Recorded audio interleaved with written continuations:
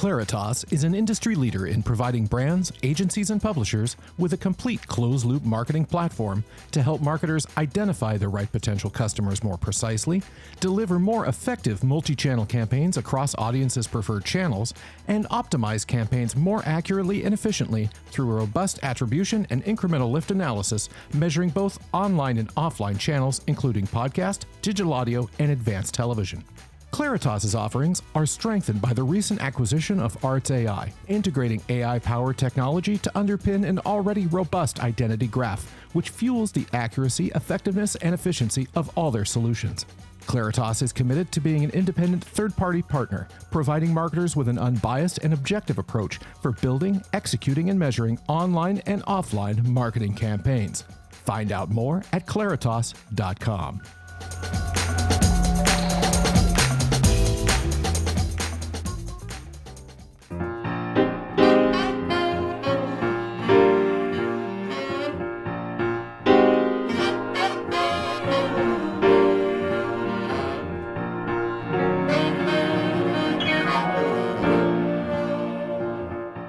Welcome to Great Minds, and our guest today is Shachar Scott.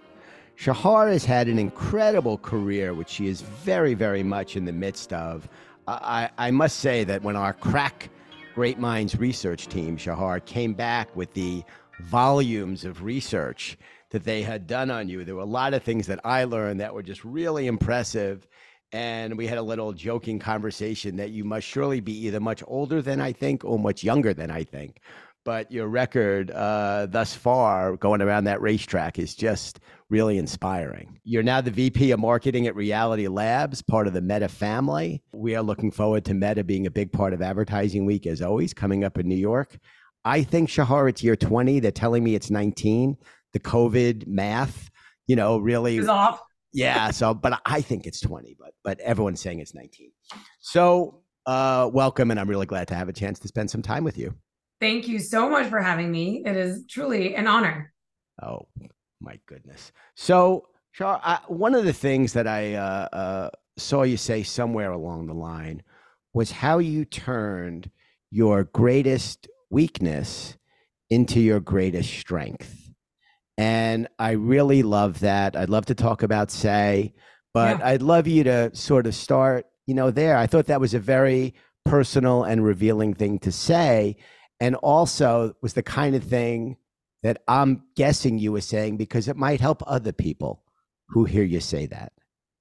Yeah, you're right. And even just hearing you say it, gives me chills.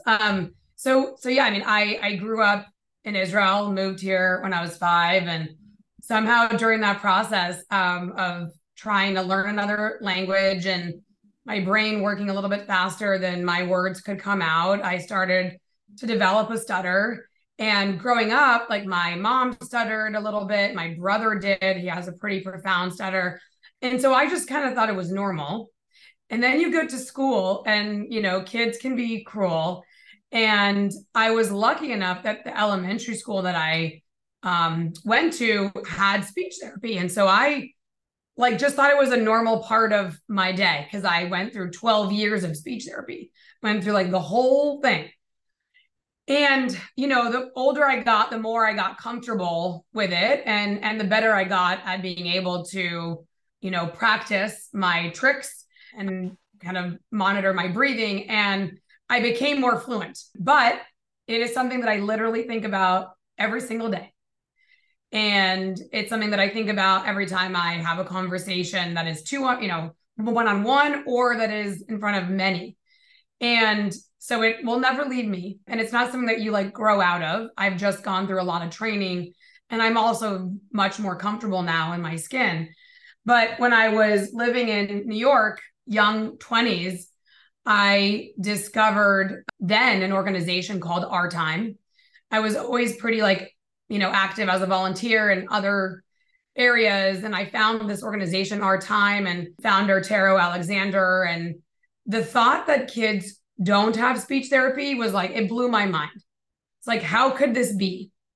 And so I reached out and I said, what can I do to help? At the time I was broke. I was probably working 3 jobs And I couldn't donate, but I could donate my time. And I met the organization, I met the kids, and I was, again, I just like blown away by the fact that kids didn't have access to speech therapy. And so our time gave them free speech therapy.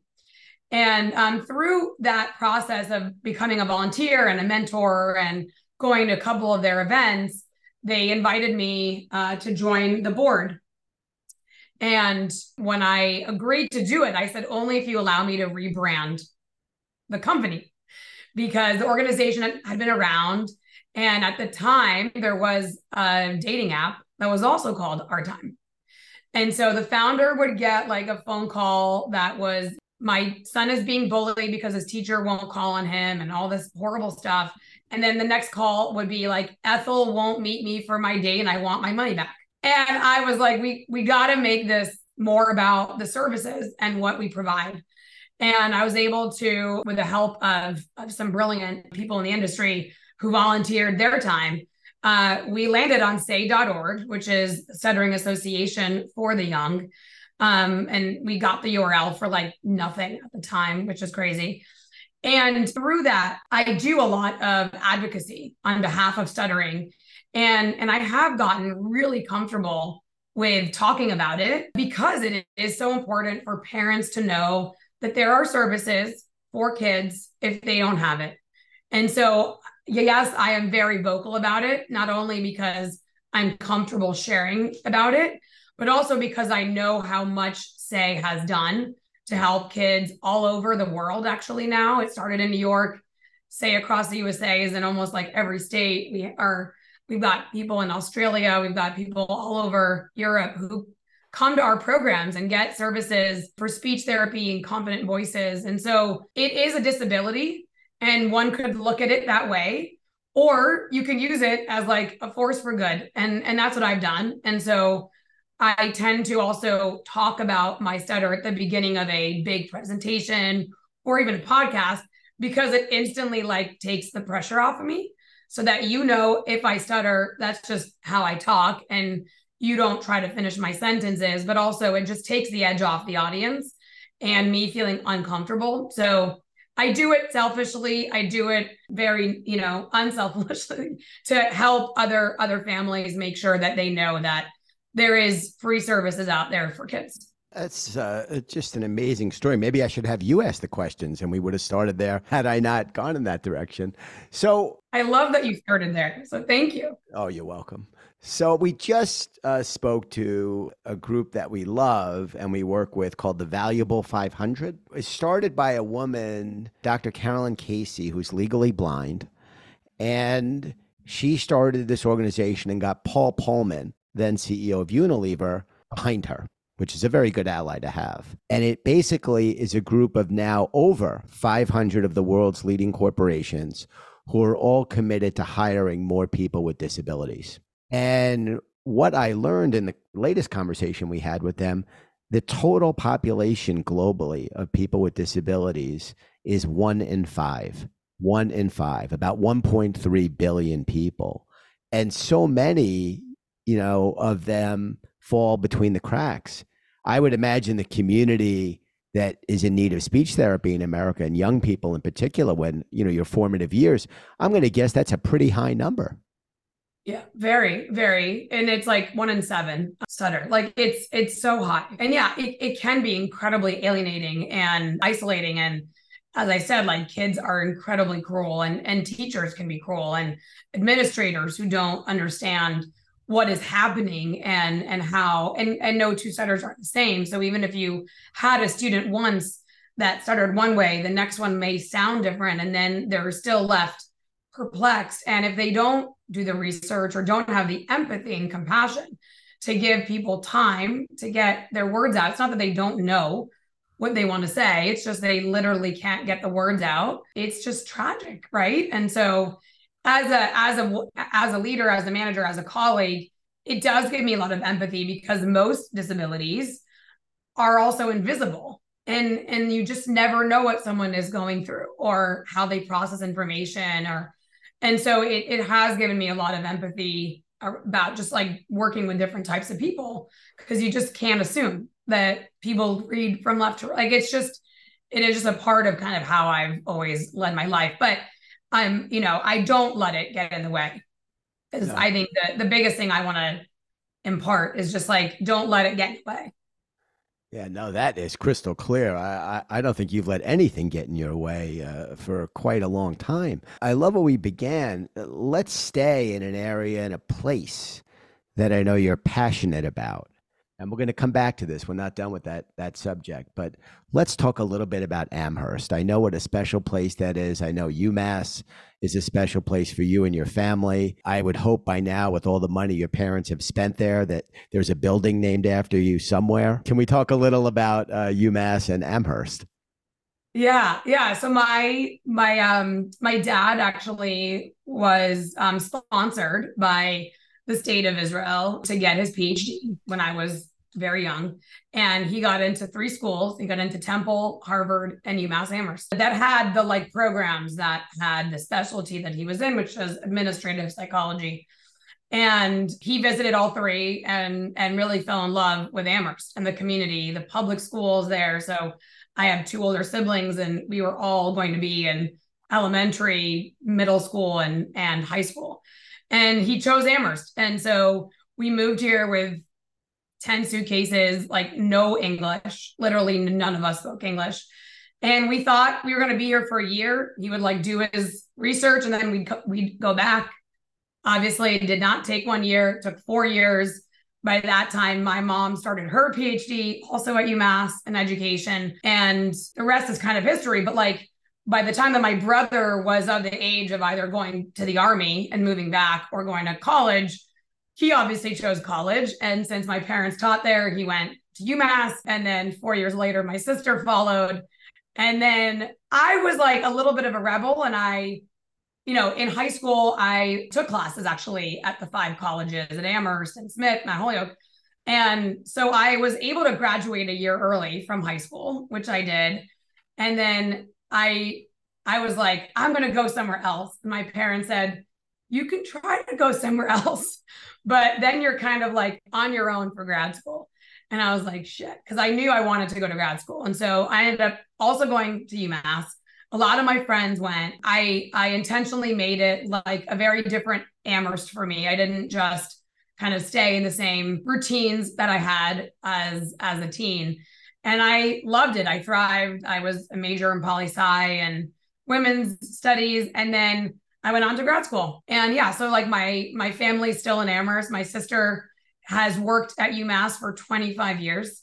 She has, I don't have enough fingers to count how many degrees she has. She's had multiple masters and multiple doctorate degrees. So we're kind of a family of like eternal students or experienced students that just keep learning. But education was always really important to my parents, and they instilled that in us. So Amherst is still, I'm actually going there next weekend for my 25th high school reunion. So it'll be fun to see some old faces. But I have a very soft spot in my heart for Amherst and UMass, and I've gone back a lot to do some things with the school as well. So I'm a few years ahead of you. So my 25th anniversary was a while ago. I graduated from my high school, Cardozo in Bayside, Queens, yeah, of course, in 1982. And my recollection from the 25th anniversary was that the women on the whole looked much better than the men. The men aged very poorly. That was what I remember. So, I'll report back next week. Okay. So when I went to college, we'll stay back in the 80s for another moment. I went to Emory. And I remember my dad gave me what was supposed to be my first semester's worth of money. He gave it to me, when I left late August, and I ran out of money in like a couple weeks. That was supposed to last until Christmas. So I got a job, and the first job I had was as a cook at a place called Jaggers. And then I ended up bartending at another place called The Dugout, and I worked and I juggled jobs and I hustled to make money. You hustled to make money in college. Talk about that experience of having to get up early, having to stay up late, having to say no to some things, even though I'm guessing we both had a pretty good time, in college, but having to say no to things because you had a shift. Yeah. Talk about that. Yeah, and I worked at Chili's. I was a waitress and a bartender there, all throughout college, and I also worked at a law firm. I was a paralegal, because I really thought I was going to go down that track, and so I wanted to get an internship experience, and I did that for all 4 years. I've always been a hustler. I've always had like the maximum amount of extracurricular activities as a kid, and I honestly think this is like the immigrant mentality. It's like you do everything you can because you literally can. It's like I don't take anything for granted. I know what my parents compromised and sacrificed to bring us here and give us a completely different life. I don't want to say better, just very different than what it would have been in Israel. And I'm truly grateful, like every single day, for everything that I can do. And so I feel the need to do it. It is rare for me to say no. I probably should say no more, but I've always like maximized every hour of the day. And that was like a big part of it for me in college too, is like, I knew that I didn't want to just do it to like get the 4-year degree, because that isn't like, is just such like a small part of it. Right. And so it was for me about like really figuring out what I wanted to do with the rest of my life. And also like, yeah, make money and be able to like support myself and have fun while doing it. But I've always had like an immigrant work ethic and mentality for sure. I love that story. And that's worth repeating, that going back to the beginning of our conversation and everything you overcame, with regard to being such now a brilliant public speaker, let alone carrying on a conversation. But you came over not even knowing a word of English. Yeah, I was in ESL for a couple of years. And to the point where like by the time that I was in junior high, I was proofreading my mom's dissertation and like helping her, because for them, like they were in their late 30s, early 40s. And, it's harder actually to learn a language then. And so me, my sister, my brother, like learned it much faster through like watching TV and like reading things. And it's a lot easier for us. And so, yeah, I remember like very vividly proofreading and helping my mom make sure that her dissertation was like in the exact way that she wanted it to be articulated. Great stuff. And I think there's a certain places I think are more special than others. And I happen to be a big fan. Everybody who I know from Minnesota, I just think the world of. There's something about, from Lindsey Vonn to Chuck Porter, on one end to the other. I'm certain the names Lindsey Vonn and Chuck Porter have never been said consecutively out loud until it's a good pairing until this very moment, Shachar. And Massachusetts is another one. And I'll share something with you. I'm not sure when this will post, so it may have been announced by then. But I was just in Massachusetts. You have a terrific governor, Healy. And your Secretary of Economic Development, Yvonne Howe, is also terrific. She used to work at Bain, so she's not a career, hack, not a political hack. She's a brilliant woman. And your state, because of the UMass Amherst and Harvard and MIT and the other universities and research institutions, Massachusetts way over indexes globally on climate tech, global research and development. 40% of the world's thinking around the climate and technology comes from Massachusetts. And we are going to create a big event in Boston around that globally in 2024. And they invited me up and they said, we have a big strength here. Is there something we can think of to highlight that strength and to show leadership on the issue at the state level? Because that's where a lot of the decisions from a policy vantage point are made that actually affect real people. And certainly on the federal level, despite the efforts of your former boss, John Kerry, I just don't think we're really getting it done on the federal level. And these COP meetings, the next one is in the UAE, and the chair of the meeting is also the chair of like the leading oil. I was going to say oil. Right, like something very big with oil. Yeah, and you're chairing literally the same guy, and it says it. They don't even try to Like hide it. I would Yeah. maybe bury that in a smaller font. It's right there. Oil and sustain. Okay, so I'm excited about that, and I love Massachusetts. My daughter went to BU, and Oh yeah. I really love Boston. We got to go to the World Series when the Sox were in it a few Yeah. years ago, and I love Fenway. And what a great state and a great place to be. It is. I mean, I still have a 413 phone number. Like that's how much I love, Amherst, Massachusetts. So I have definitely held on to it, and I would love to go to that event. That sounds Yeah, incredible. no, I think this should be a very big deal. So we got Yeah, we that's got a amazing. little more cooking to do in the kitchen, but we're almost ready to announce it, and it'll be exciting. So let's talk about your early tenure. You were really one who got your hands dirty, working at the grassroots level, working for not-for-profits, advocating for important issues. And I know that you've been part of a number of women's leadership groups, throughout your career. But talk about the experience of really getting on the front lines, at that grassroots level. Yeah. So this is also something that I think it was just like ingrained in me. And my parents, who are incredible. My dad was one of the first social workers in Israel, and he helped to ensure safe and legal abortions for women. And a woman's right to choose and make decisions about her health has just always been something that, again, I just grew up thinking that was like a human right, fundamental, not up for debate. When I realized as an adult that like those things are taken for granted and that they are actually compromised in many states, I couldn't just sit back. And my first job was working for John Kerry, and there were like 10 of us that all graduated at the same time from undergrad and all went to go work for his fourth senatorial race. But really, it was like foundational work happening for his presidential run. And so we were like laying the foundation for what was to come. And I had the choice of like which areas I wanted to work on. And I got to choose his women's platform and work with Teresa Hines, his wife, and at the time, Hillary Clinton, and so many others who were advocating on behalf of women.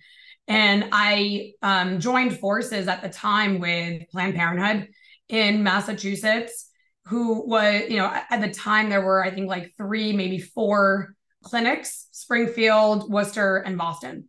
And like that was it.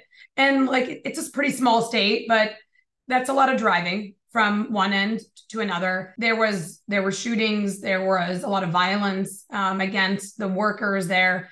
And so one of the first things that I worked on was his platform around making sure that women had access to emergency contraception, which is now known as Plan B. At the time, it was illegal. I led a very grassroots effort to like locally educate and lobby essentially for access, education and access for women. And that is honestly how I fell in love with like marketing and communications, because it is literally convincing someone that this thing is better than the alternative, or something that they didn't even know they needed, they now need to care about it. And that is marketing when you distill it. And so I found myself really gravitating towards this issue and realizing how much work there needed to be done. And so after I finished my year with Carrie, Planned Parenthood wanted me to come work for them. And I did, and I continued that work. And we did legalize emergency contraception. And Massachusetts was one of the first states, and then it rolled out in many others to follow. That was like the gateway to also getting the medical abortion pill legally approved and available in pharmacies, so that women didn't have to go to clinics to get it, actually, so that they were safer getting access to just basic health. And yeah, I mean, I did that for a couple of years, and then I continued that work in New York and helped with an organization that was trying to keep the judicial bench pro-choice. It was an organization that had a platform called Benchmark. And, I did that for, in total, my time in nonprofit was about 5 years. And then I was like, okay, I'm not going to law school. I don't want to be a lawyer, but I really love what I'm doing. And I want to do it for lots of things. And I started going to Columbia and got my master's in marketing while working at Columbia to offset some of the very expensive grad school bills. And and that's like where I really cut my teeth and really realized like there's a whole world out there, agency life and media companies and creative shop, all this like ability to do and learn so much. And that was like a very long answer, but the nonprofit side like never left me. The issues that I care about are still very, very close to my heart. And I continue to be, an advocate and a supporter for women's rights, and even more so now when they are completely compromised. Yeah, this is tough times. We hosted a fundraiser last night for someone I know literally since he was born, who's running for the seat to try to get George Santos out of Congress, out of the 435 congressional districts in the United States of America. The one I live in is represented by Santos. And when I introduced Zach last night, I was hearkening back. We had a number of Brits in the room. And I said, we left you over in taxation without representation. With Santos, we have representation without representation. We, in effect, have no congressman. He's not involved in anything of any consequence whatsoever. As someone who's such a passionate advocate, it's got to be tough to look at what's happening right now. And I don't want to go too deep here. I want to get back to business, but this is a very big part of who you are. Yeah, it is tough. And it's tough as a parent to like have some of these conversations that honestly, I never thought I'd have to have. Like, I never thought I would have to have that conversation of like what it would take in order to be able to protect my daughter's health rights. Like I just never thought about it being, especially because it has been such a long time since that early foundational work was done, and since Roe and all these things that have been put in place to protect those rights. And so, yeah, it is tough. I also I went through IVF to have my kids, and was that the way I thought I was going to have kids? Like, no, but that was my right and that was my choice. And I did everything I could to become a mom. And so there are so many decisions that we have to make as adults, and they should be our decisions with the help of science and the advancements that have been afforded us, and the access that we do have. Meta now pays for a lot of the things that I didn't have access to and paid out of pocket for. And it's to think that, that there are people crossing state lines and just unable to access basic women's health I just can't fathom it. It's like, I can't fathom kids not having access to speech therapy. It is like a human right. Yeah. I listened to a great podcast a while ago. Adam McKay. Yeah. So super accomplished and, more thought of in comedy, but also did Vice and, has done a lot of stuff. And he did a series. It was about 9 episodes. I think there might be a second season now. It was called Death at the Wing. And he juxtaposed the rise of the NBA and Reaganism. And it was very interesting the way he weaved it all together. And basically it was about the systematic gutting of the social safety net going back to, 1980 and Reagan, and how the NBA evolved as a place where the earliest players who spoke out against issues, not only it was beyond frowned upon, nobody would sign them. Yeah. There were 2 really good players, a guy named Craig Hodges, who played for the Bulls, and a guy who he was Chris Jackson, and then he changed his name to, I think, Mahmoud. I'm going to butcher the pronunciation, but he changed his name to a Muslim, Ralph, something very similar to that. Mahmoud. I can't remember the exact pronunciation, but in college, he was Chris Jackson, played for LSU, great player. And Hodges was a great player. And they both spoke out on social issues. And one of them, I think the Bulls, he won the championship. Hodges was on the Michael Jordan Bulls. And they went to the White House, and he left a note for President Bush. And the next year, he was not signed as a player. Oh, my God. Today, the NBA is this bastion of, progressive, and that's all David Stern, and Yeah. now continued by Adam Oh, Silver. yeah. But it's an interesting time in America, Yeah, for it is. issues and protecting the people who are often least equipped to Yeah. protect themselves. Yeah. And like, I've never actually made this link, but for me, it is about like speaking out for people that might not have the voice, right? Or might not have the words. And if I can say them, like I will on their behalf. And it is just the courage that it takes to speak out is critical. We need more people that are advocating for issues that are important and that again, like are just fundamental human rights. Yeah. Like it's not asking for things above and beyond that, honestly, is how I feel. Yeah. And that you've continued to stay so active with Say, Yeah. that's that advocacy, no Yeah. matter what the issue, right? Because these things are all worthy and all in need of attention and focus. Yeah. That's right. Fantastic. There's All just right. not enough time in the day, Matt. No, well, we make more time, right? We find ways to squeeze it in. So let's talk about your jump into the agency world. You worked for 3 different agencies, really different. Scott, I was very friendly with. Ian, I was very friendly with. Digitas, legendary. I just had their current CEO on Great Minds. I love Digitas. Very different places, all pretty cool, but in very different ways. Yeah. And I was like right place, right time because it was just as everything changed, honestly, once the App Store launched and Facebook launched. And I was there when all that happened. Right. So it was like the beginning of innovation. And what I really like fell in love with in all those different organizations, and I'm still very close to lots of people from my time there and definitely Ian and Scott, is like technology in the industry was changing the way that marketers had to think about reaching their consumers. And like, that is what I loved. I love the fact that like we couldn't just take the playbook for what we did from one Amex product and just apply it to the next thing that they were doing, or HBO, because like every day, the channels, the surfaces, the media mix, everything was changing. One of my first projects at Strawberry Frog, it was like right after the App Store launch and YouTube launch.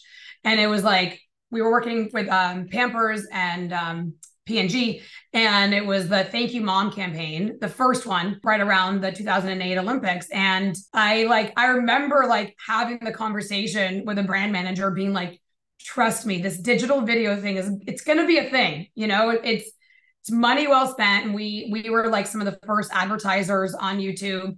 That's how I met my now best friend, Marnie Shapiro. It was just like, it was a magical time because there was no playbook. You like couldn't say, oh, we did this for Coke and now we're going to do this for Pep. It was like, we were making it up as we went along because Facebook was changing the rules and the pages and the specs and the pixels every day. And I remember working for HBO for the season 2 launch of True Blood.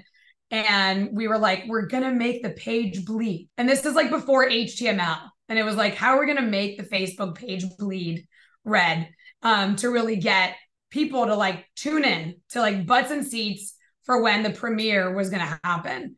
And just marketing was just changing so quickly.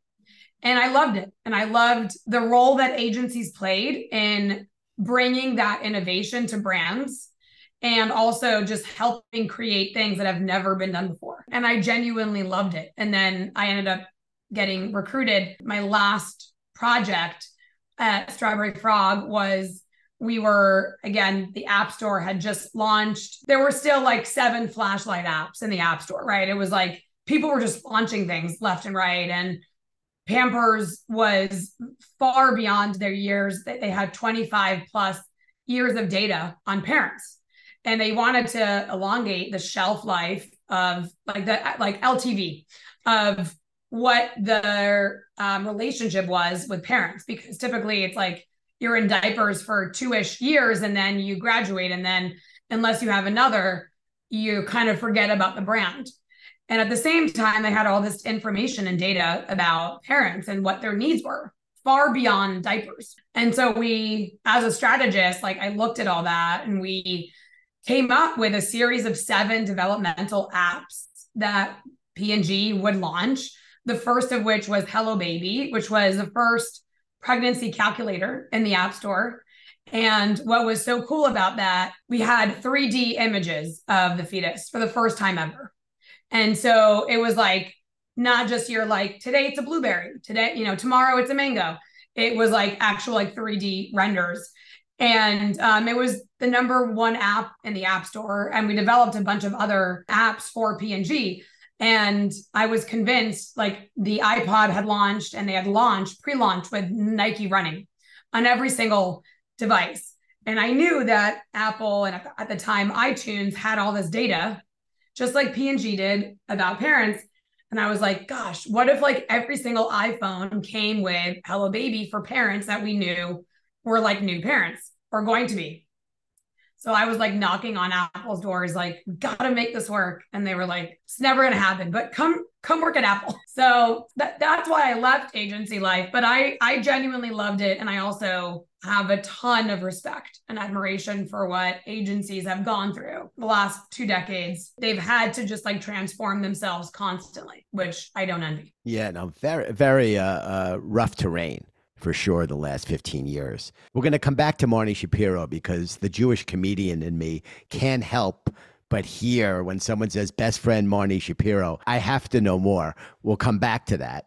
But let's go to an area that's sort of related to what we were just talking about. And you mentioned launch of the App Store, launch of the iPad. I remember when RGA did that great groundbreaking work with Nike and the earliest editions, of everything Apple was producing. You've now have the benefit of hindsight as we sit here today, getting close to 2024. And you have had incredible tenures, which we are absolutely going to dig into, not only what you're doing right now, leading the way at Meta, but you spend time at Snap and at Bumble and at Apple. And I think I'm missing one, which I'll remember before our time is done. Good. So are you amazed at where this whole thing has gone from the launch of YouTube? Let's use that, and the launch of the iPhone, 2006 for the iPhone, 2007 for YouTube. With the benefit of hindsight, are you amazed, surprised? Did you see some of it coming? What's your take on how fast and how far we've come, driven largely by those technologies?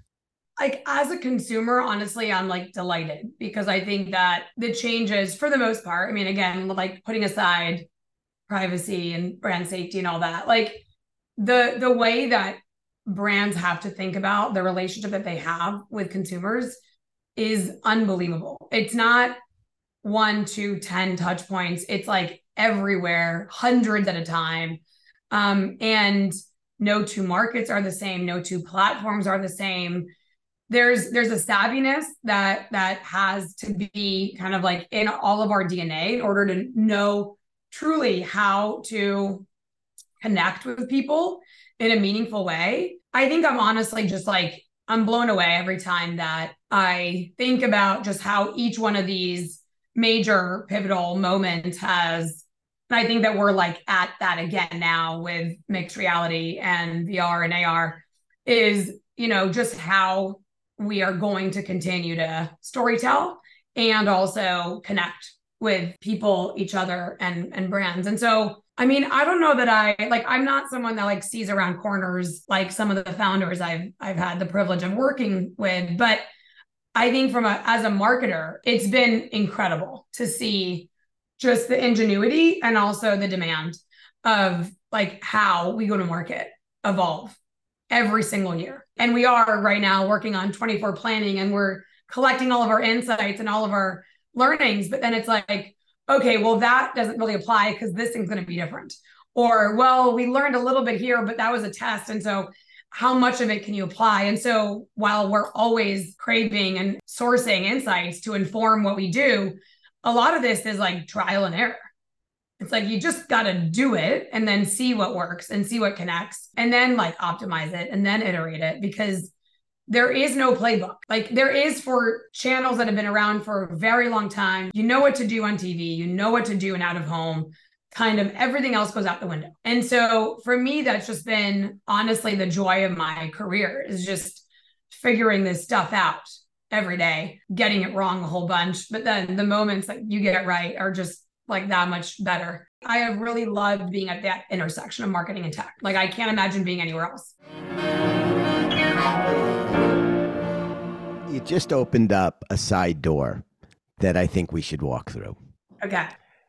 You know, my career has been in sport and largely in the business of live experience. And data and analytics have been zero part of my equation, right? It's all the benefit of experience, gut, planning, execution, imagination, and in my case, always trying to make people smile. Your world is tied deeply to data and analytics. But you said something that I loved.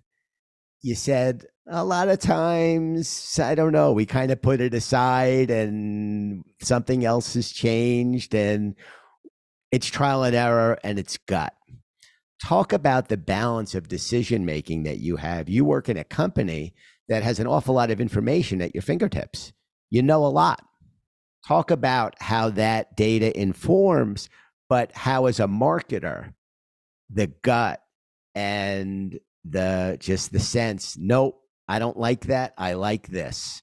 Talk about that process of decision making for you, because you're operating on a global level. You know, one of the biggest, players. I have, many, many dear friends at Meta, from, Nicola and Alvin and Alex and Dory, and on and on and on and on. And so impressed. And folks who were there and who are no longer there, equally impressed. You're under a lot of pressure. But I'm going to guess that you're going with gut a whole bunch. You're right. And we do know a lot. And we obviously look at data to make decisions. But as you said, like they will only take you so far. And I'll give you actually a great example. We're right now planning holiday is our biggest quarter. Obviously, we are trying to sell the world's best headsets and smart glasses as like the go-to gifts for this holiday season. And there's an amazing new medium out there that is launching, I think this weekend or next weekend, Sphere in Las Vegas. Yeah. No one's ever done it. You can't just say it's an interactive billboard. You can't say it's experiential. You can't say it's an event. It's like all of these things all wrapped into one. And, our team's like, oh, should we like do a buyout for all these things? And I'm like, we don't know. Like, let's try it. We have the IP, like we have incredible creative. We have like the world's best technology. So let's try it and let's see what it does. And once we see the indication that this is a signal that is like resonating and that we can actually either attribute it to whatever the metric is, awareness, consideration, actually converting people for point of purchase right then and there to buy a Quest headset. Great, let's do as many buyouts as we can afford. But we really don't know how this new medium is going to perform. And so in that case, like no matter how many incredible pitches we heard and presentations and like very convincing arguments and like, yes, it is going to be an incredible experience, I think, to see that, for the first time, really be a medium that we can connect with people in a different way. Who knows? Truly, who knows? And it's also in one place. It's a one-off, right? And so like, it's not like I can say, okay, Nevada is like a key market for us. Like we got to get all, so it's not as if it is totally mapping into our strategy of like hitting people in that region or something. It is an experiment. And because our technology is so hard to understand, the only way that you understand it is actually by doing a demo, which is why we always do incredible interactive spaces at Adweek, for example, where people can like test and put the thing on and then like see it. And then you're like, oh my God, all of a sudden I get it. Or when you put on your pair of Ray-Ban Meta and you listen to this podcast and your mind will be blown, and I will send you a pair. It's like, you don't get it until you try it. And so the Sphere has this really cool opportunity to maybe bring the demo to many people all at one time without even putting a headset on. Like that could be pretty amazing. but I don't know. I think that's a great move. And I know the Dolan family and the Sphere. Tell everyone what the Sphere is. So the spheres is a, it's a dome. It's like a 360 essentially experience that is an actual physical sphere, completely digital, completely immersive, 3D. And inside of it, there's an experiential aspect and element. And so you can have events inside, shows, performances, demo areas, but the entire sphere itself is an interactive billboard. And so imagine it comes to life and it's like putting on a headset. You literally feel like you are doing VR. It's not augmented in that way. It is like truly immersive. And you kind of, the whole world disappears and all you see is what's in front of you. It's major and it's like on the strip in Las Vegas. So it's launching in time for obviously the F1 Las Vegas Grand Prix is going to be there in November and then the Super Bowl. So great timing. But yeah, it's experimental. Like no one's ever done it before. So we're going to be one of the first ones to try it just in time for Halloween. But there is no data. And it kicks off with a big run by U2. Yeah, U2 is going to be the opening performance. I think it's this weekend, right? I think it's coming up. Yeah, it's exciting. I know a little bit about it because a buddy of mine, John Kamen, has done a lot of those types of spaces. And another friend of mine, Dina, works at the company that's done the Van Gogh immersive. Oh, yeah. The immersive. Yeah. And a bunch of others. It's an exciting thing. Absolutely fascinating. So before we move on to Meta, let's just touch lightly on a couple things. For a lot of people, working at Apple is considered to be sort of a holy grail place to work. And you shared a teacher with Steve Jobs. I think a lot of your skill, as a presenter, you learned from a pretty good teacher. We've all been lucky to have good teachers in life. That must have been, a really good teacher. But any reflections on your tenure, back at Apple? Yeah, I mean, it was incredible. And I'm still like the biggest Apple fangirl. Every device in front of me is will only ever be an Apple device. I found out my very first day, like literally at new hire orientation in Cupertino, which Steve used to still present at, that I was pregnant with twins. I was like doubled over in pain in the side of the auditorium. And I was like, I think I have appendicitis.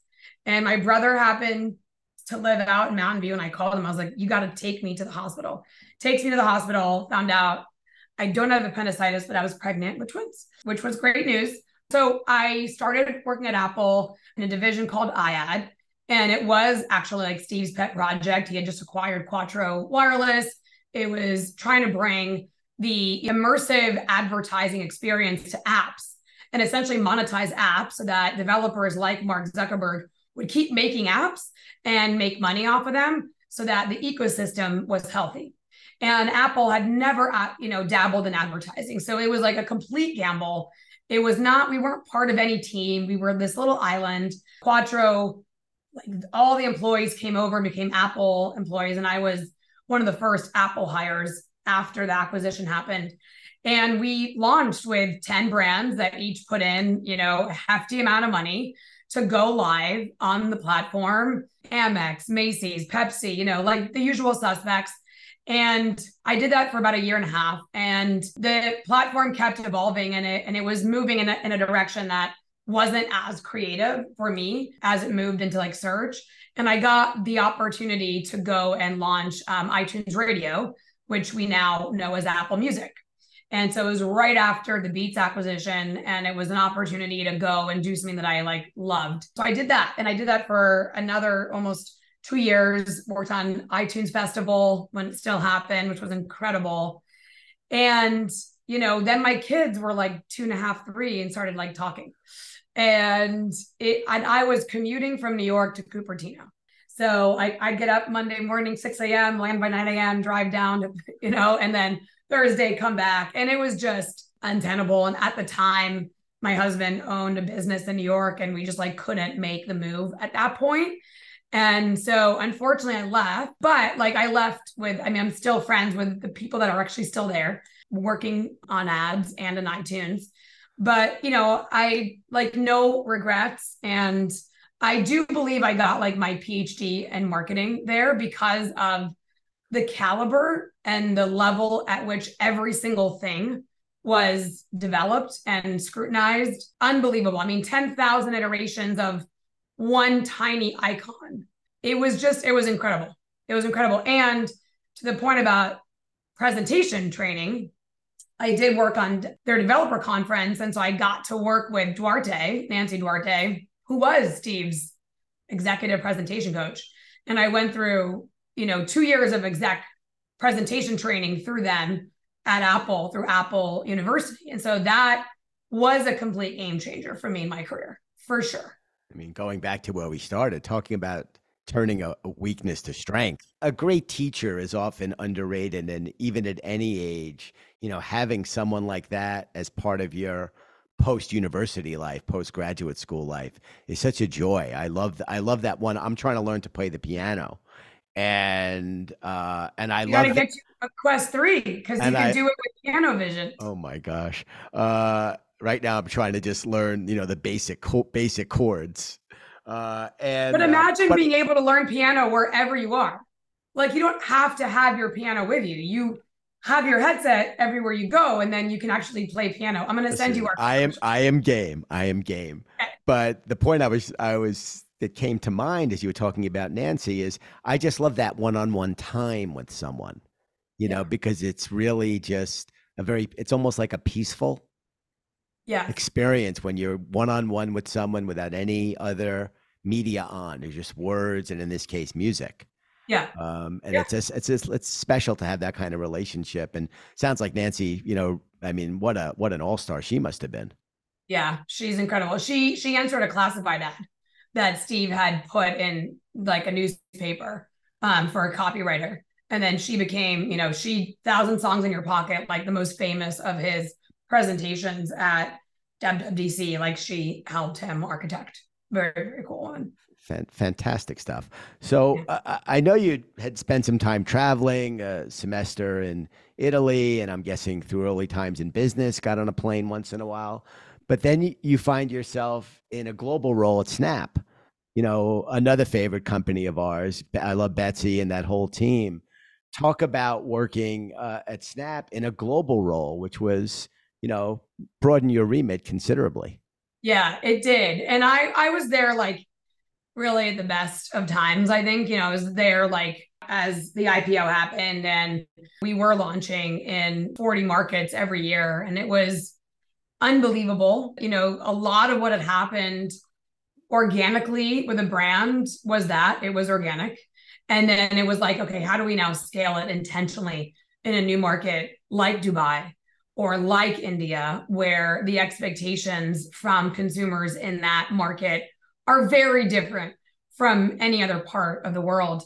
And so, yes, I did spend a lot of time on airplanes. I was, on the international team with Claire Velati, who you know as well. Sure. And, it was unbelievable to be able to launch net new markets and see how that tool changed the way that people communicate with their friends and do it safe, private places and also do it like through pictures. It was an incredible experience. It moved my family to LA, which I am forever grateful to Evan and Snap for, because we love it here and it's just changed our lives. And now my kids are actually at Crossroads where Evan went to school. But yeah, I mean, I love Snap. It's still a tool that like I use and there isn't anything quite like when you just are trying to say something and that like perfect Bitmoji pops up, and you can just say it with a picture. So yeah, Snap was incredible. And I got to work on a lot of launches and also with a lot of great people, Kenny Mitchell, Jeremy Gorman. So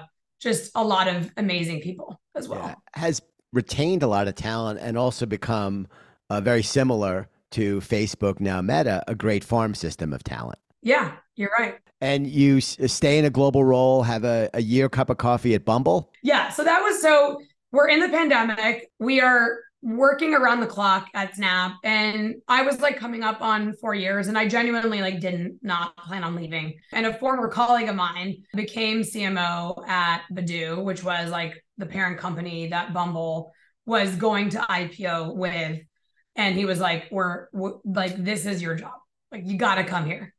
And, I've always admired Bumble from a distance. I'm happily married almost 15 years, 16. And, so I missed the whole online dating thing.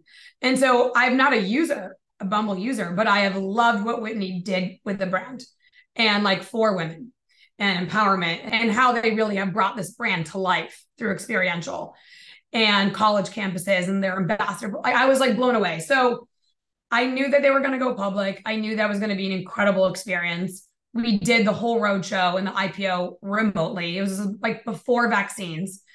That was another incredible experience. And yeah, I helped them launch in 150 new markets.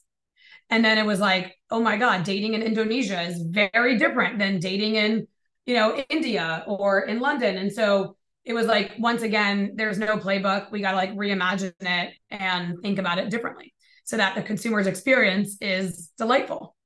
So I did that. And then into that role, I got recruited by Meta, and it was then Facebook. And I was like, God, I just got here. And as I'm talking to my former manager, and I was like, this is actually like my dream job. Because I was like, oh, I'll send you somebody amazing. And then the rest is history. It's been 2 years and it's been unbelievable. We've launched three headsets, actually. We have launched 2 smart glasses. We're building the metaverse, like all the things that you heard at Connect this week. And I feel very, very lucky to be sitting where I am. And we're building the future of human connection. But it's like, no one's ever done this before. So once again, there's no playbook. As we've sort of gone through your journey, if you were to do a global search for someone who has exactly the right background to be doing what you're doing, it would be you. And that doesn't happen a lot. This seems like a real bullseye for you and for Meta. Thank you. I appreciate that. I find myself saying, like, for the first time in my career, I feel like I'm at the right place at the right time in the right role. Because a lot of times I've been like, oh, this is the best company, but like, am I doing the thing? And here it's like every star has aligned in a way. So let's dig into it a little bit more, because it's one of the most interesting, progressive parts, not just of business, but of culture. Talk about sort of the product mix, where it was when you started, where it is now. And if we're doing this again in a year, what new thing are we talking about in a year that we're not going to talk about today? Yeah.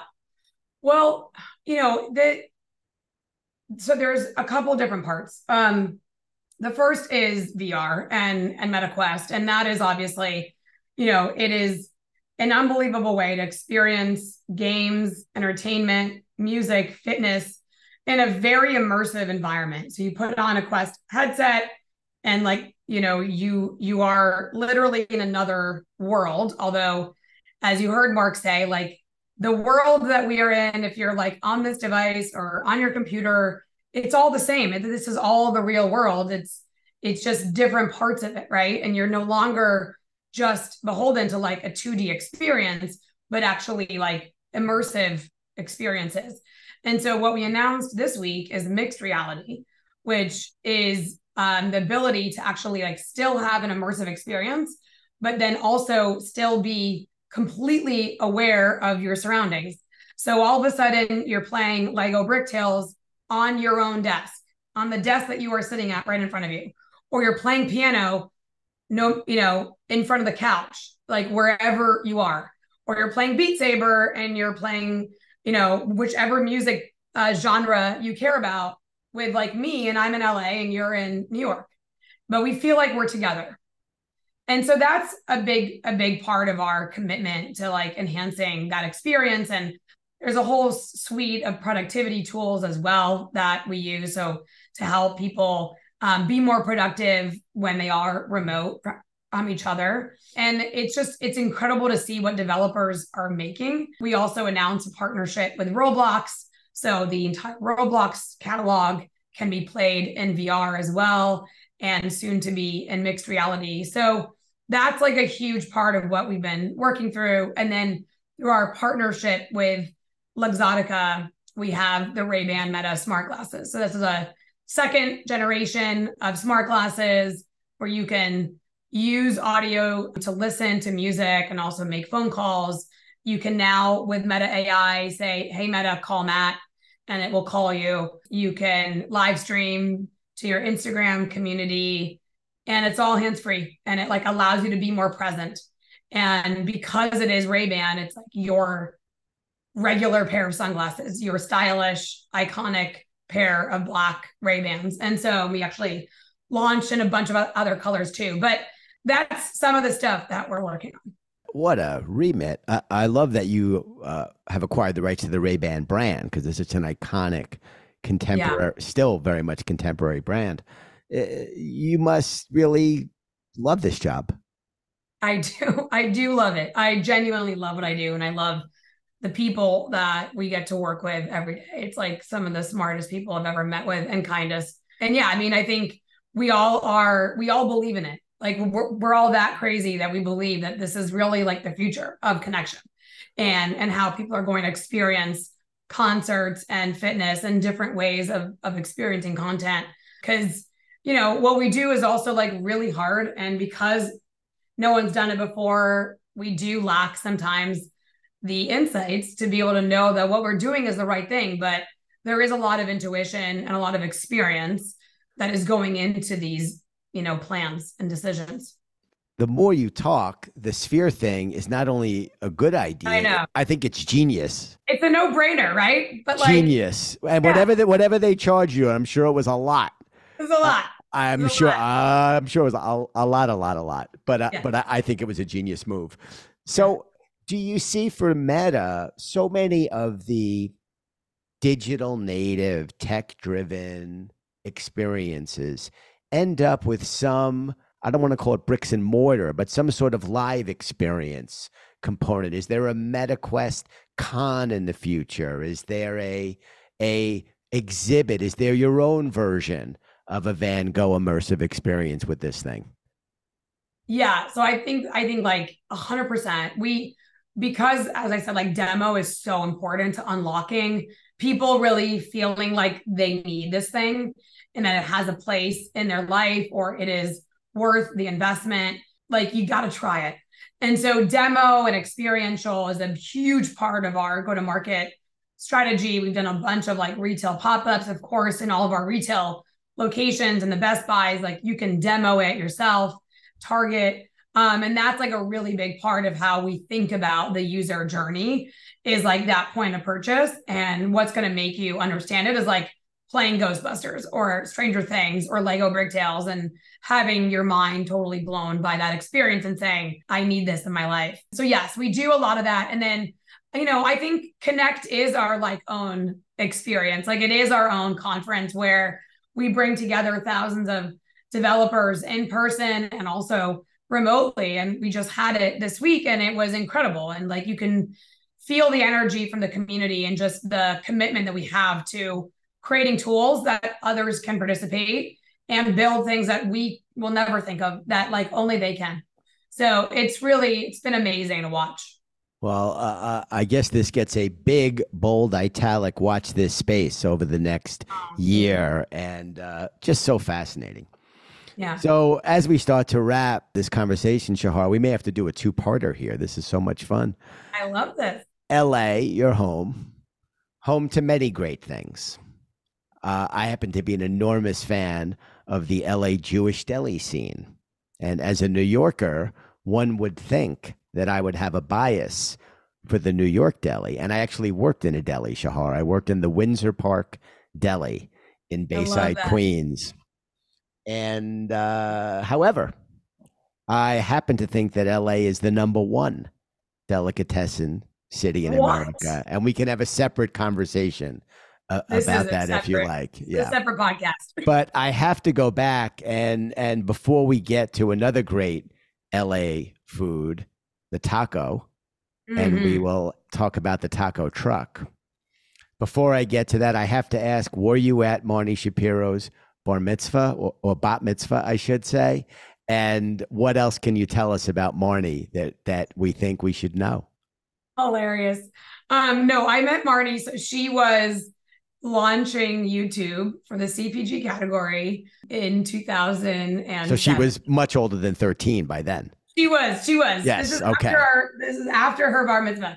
And I was at Strawberry Frog, and we like met, trying to do this like deal together for the Thank You Mom campaign on YouTube. And we've been best friends ever since. And she was my neighbor in Jersey City for a very long time. And then she moved to LA, and we're neighbors here now. So she used to work at Snap, and I followed her there, and she's unbelievable. You should have her on your show. Fantastic. We may have to have Shapiro on. You should. So can we wrap just by talking about the taco truck? I love that. Yeah. So my husband is an entrepreneur, and he's also a fly fisherman.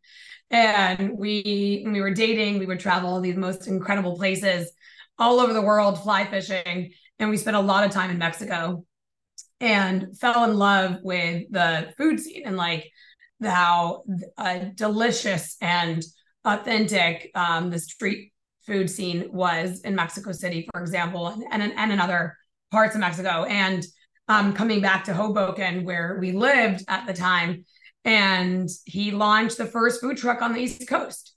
So when there was Koji, out in LA, there was nothing in New York. And so he launched the first food truck.